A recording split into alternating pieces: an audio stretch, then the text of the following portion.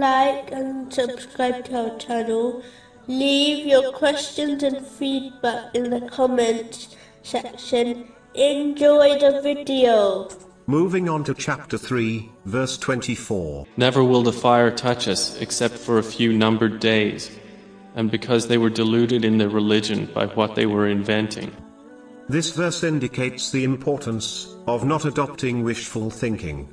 Meaning, one should not live in disobedience to Allah, the Exalted, and then expect Allah, the Exalted, to forgive them.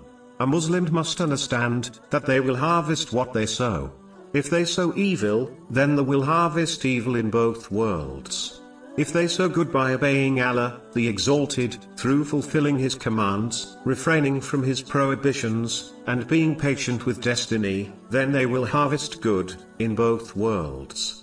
Just like a person who plants an apple tree, should not expect to harvest pears, a Muslim who plants evil, should not expect to harvest good, in the hereafter.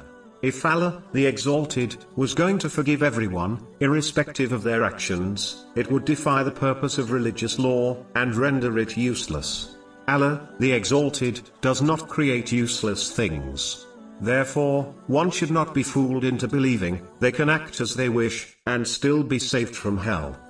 The final part of this verse warns Muslims not to invent things in religion, as anything which does not run in accordance to the Holy Quran and the traditions of the Holy Prophet Muhammad, peace and blessings be upon him, will be rejected by Allah, the Exalted.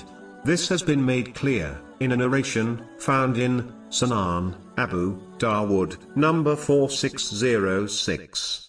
Therefore, in order to be safe from this outcome, a Muslim should remain firm on the teachings of the Holy Quran and the traditions of the Holy Prophet Muhammad, peace and blessings be upon him, over all else.